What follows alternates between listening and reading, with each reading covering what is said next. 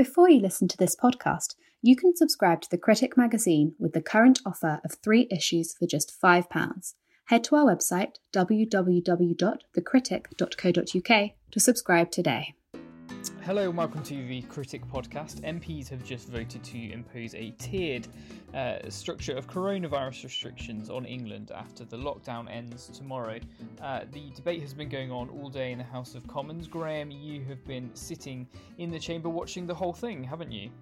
I have, and it was a strange experience in 2 respects. Firstly, because part of me felt we had a slight sense of deja vu in the sense that it reminded me of the debate before we went into the lockdown, and many of the arguments that were being made, particularly by Tory backbench critics, were quite similar to those that were made today against what is replacing the lockdown, which is to say the 3 different tiers for England. But also, curious in another way, in how bloodless the defence was by the government, really falling back on kind of ideas of, one more push, we've come this far, we've made huge sacrifice, let's not give up now, and if we do give up, there'll have to be another lockdown.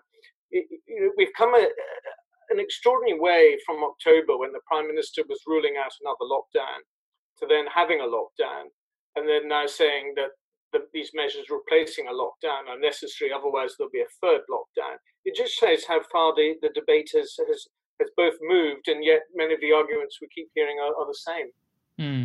And one thing everyone's saying is that the magic number of 40 Conservative rebels was reached, which means that it would overturn the 80-seat majority that the Conservatives had. We were trying to figure this out before the podcast, weren't we? That's not quite true, is it? Yes, well, the problem of doing the maths is, of course, that because this is an England-only measure, a devolved measure, the SNP, who have 48 MPs at Westminster, don't vote on devolved measures of this kind. So that's changed the arithmetic a little bit. There are 200 Labour MPs. Keir Starmer instructed them to abstain, or as Boris Johnson teased him earlier today, to heroically abstain. Most of those did. A few of them, I think 15 Labour MPs disobeyed their leader and voted in the no's lobby. So we have a situation that the question is, has Keir Starmer given Boris a lifeline if he'd instructed Labour to vote against? And the truth is not quite. The figures still wouldn't quite add up if you put 200 Labour MPs in the no lobby rather than the 15 who actually did go through. The Tories would still be a little bit short because you're taking out the SNP. There's also the Lib Dems who abstained, there's Plaid Cymru, and so on. There are, it would take, I think, another 28 Tories. I think the maths are, it would take another 28 Tories who voted with the government to not do so. So if 14 of those changed to vote no, then that would have been the government losing the vote had Labour voted against rather than abstaining. So you can legitimately say that the government won this on its own steam. But I guess 14 is not a lot of people to change their mind. And I spoke to one MP today who said that he was voting with the government, but the government were on their last warning, and next time he would be voting against. Yes, it's interesting though, isn't it? We've heard this a number of times from Conservative MPs, and I'm sure they're very sincere that when they say that they're on their last warning. But a number said last time they were on their last warning, and yet still went through the government lobbies because the terms of the debate very subtly change, and there's always a belief that there might be light at the end of the tunnel. The Prime Minister has held out the possibility in a fortnight's time of some revision in the tiers, and that's given some MPs hope. I would perhaps suggest false hope that they will move down a tier. well, we'll see about that. These decisions are not in shifting tiers, are not in the Prime Minister's gift. I think they're destined to, those MPs hoping for a change are destined for disappointment. One thing that came out very clearly, though, in the debate, including from Conservative MPs who did vote with the government, is that they were very unhappy with the broad brush nature of the tiers they've been put in. For example, all of Kent being in tier 3.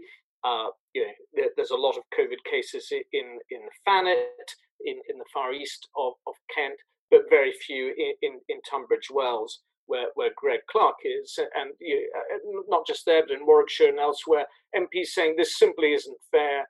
Other countries like Germany, they have their local lockdowns are very micro indeed, as small as a few blocks of flats.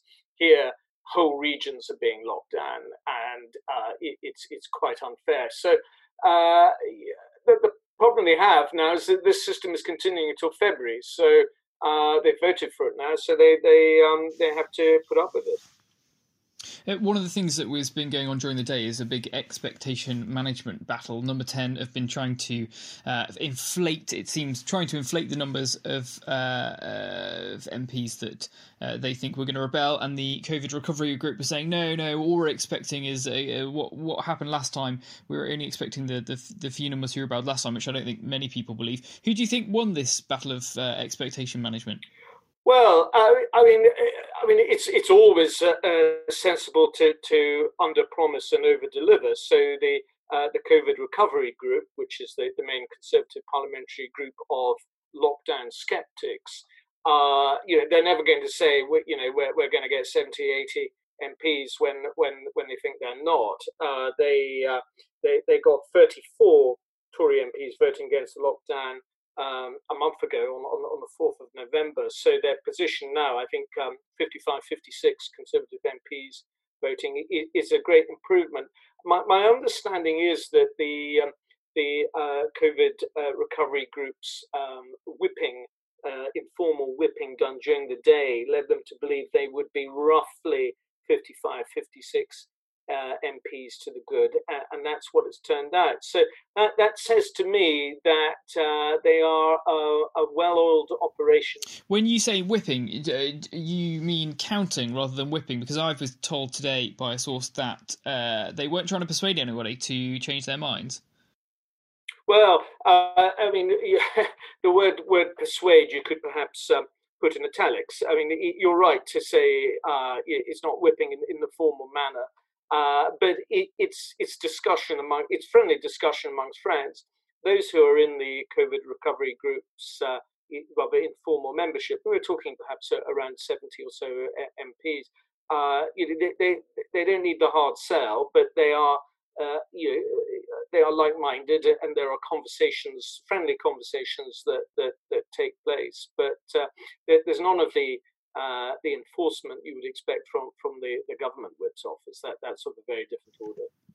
One thing you have written about is the enormous power of the chief whip now. When loads of MPs are back at home and aren't voting in person, the ability for the chief whip to vote on their behalf by proxy. I noticed that looking through the data, the deputy chief whip seems to have voted for an astonishing number of MPs, 220 Tory MPs, but he did actually record a no vote for a few of them. Marcus Fish, I noticed, David Davis. Is this potentially the first time a chief whip has voted by proxy against his own government?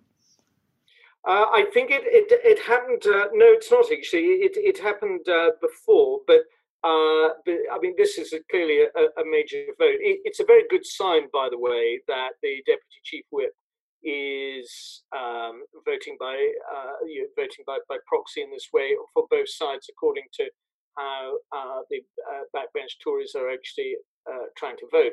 It's still a quite extraordinary state of affairs, though, that MPs, because of the COVID restrictions in force in the parliamentary estate, can sit at home and effectively do nothing and just know that the deputy chief whip has their vote and can do the vulgar business of voting on their behalf. It does, I think, reduce their sense of really having to think about things, come in, discuss things with colleagues, and physically go through the division lobby, which is an important part, a physical part of how an MP makes up his mind. David, I mean, really, as we round off this podcast, let me put it to you. From tomorrow, we have these new three-tier restrictions across England. They're going to be in place until the 2nd of February. So it's in February that Parliament will again have the opportunity to vote on what follows in terms of COVID restrictions. Do you from this take the view that this is now the end of the Tory rebellion until the new year? There's not much more for them to do. There are not many more parliamentary days left. And so really this is, the government's bought a bit of time, or between now and Christmas is there more trouble ahead for this government? Well, of course, we're getting to the last few weeks before recess, and the government still hasn't agreed a trade deal with the EU, which they would have to put before Parliament. The highly professional whipper operation we saw today shows that the ERG rebel machine that got rid of Theresa May so successfully is probably still very effective. There's a great deal of overlap with the lockdown skeptic CRG and the European Research Group, so that could well be a government defeat in the offing in the next few weeks, dependent on what the government bring back from Brussels and whether they can neuter the existing withdrawal agreement. Well, we'll be back to cover that. David Scullion, very nice talking to you about today's extraordinary events in the House of Commons. If you've enjoyed listening to the Critic podcast, why not subscribe to have the magazine delivered to your door? Subscribe today with the offer of 3 issues for just £5 by heading to our website, www.thecritic.co.uk.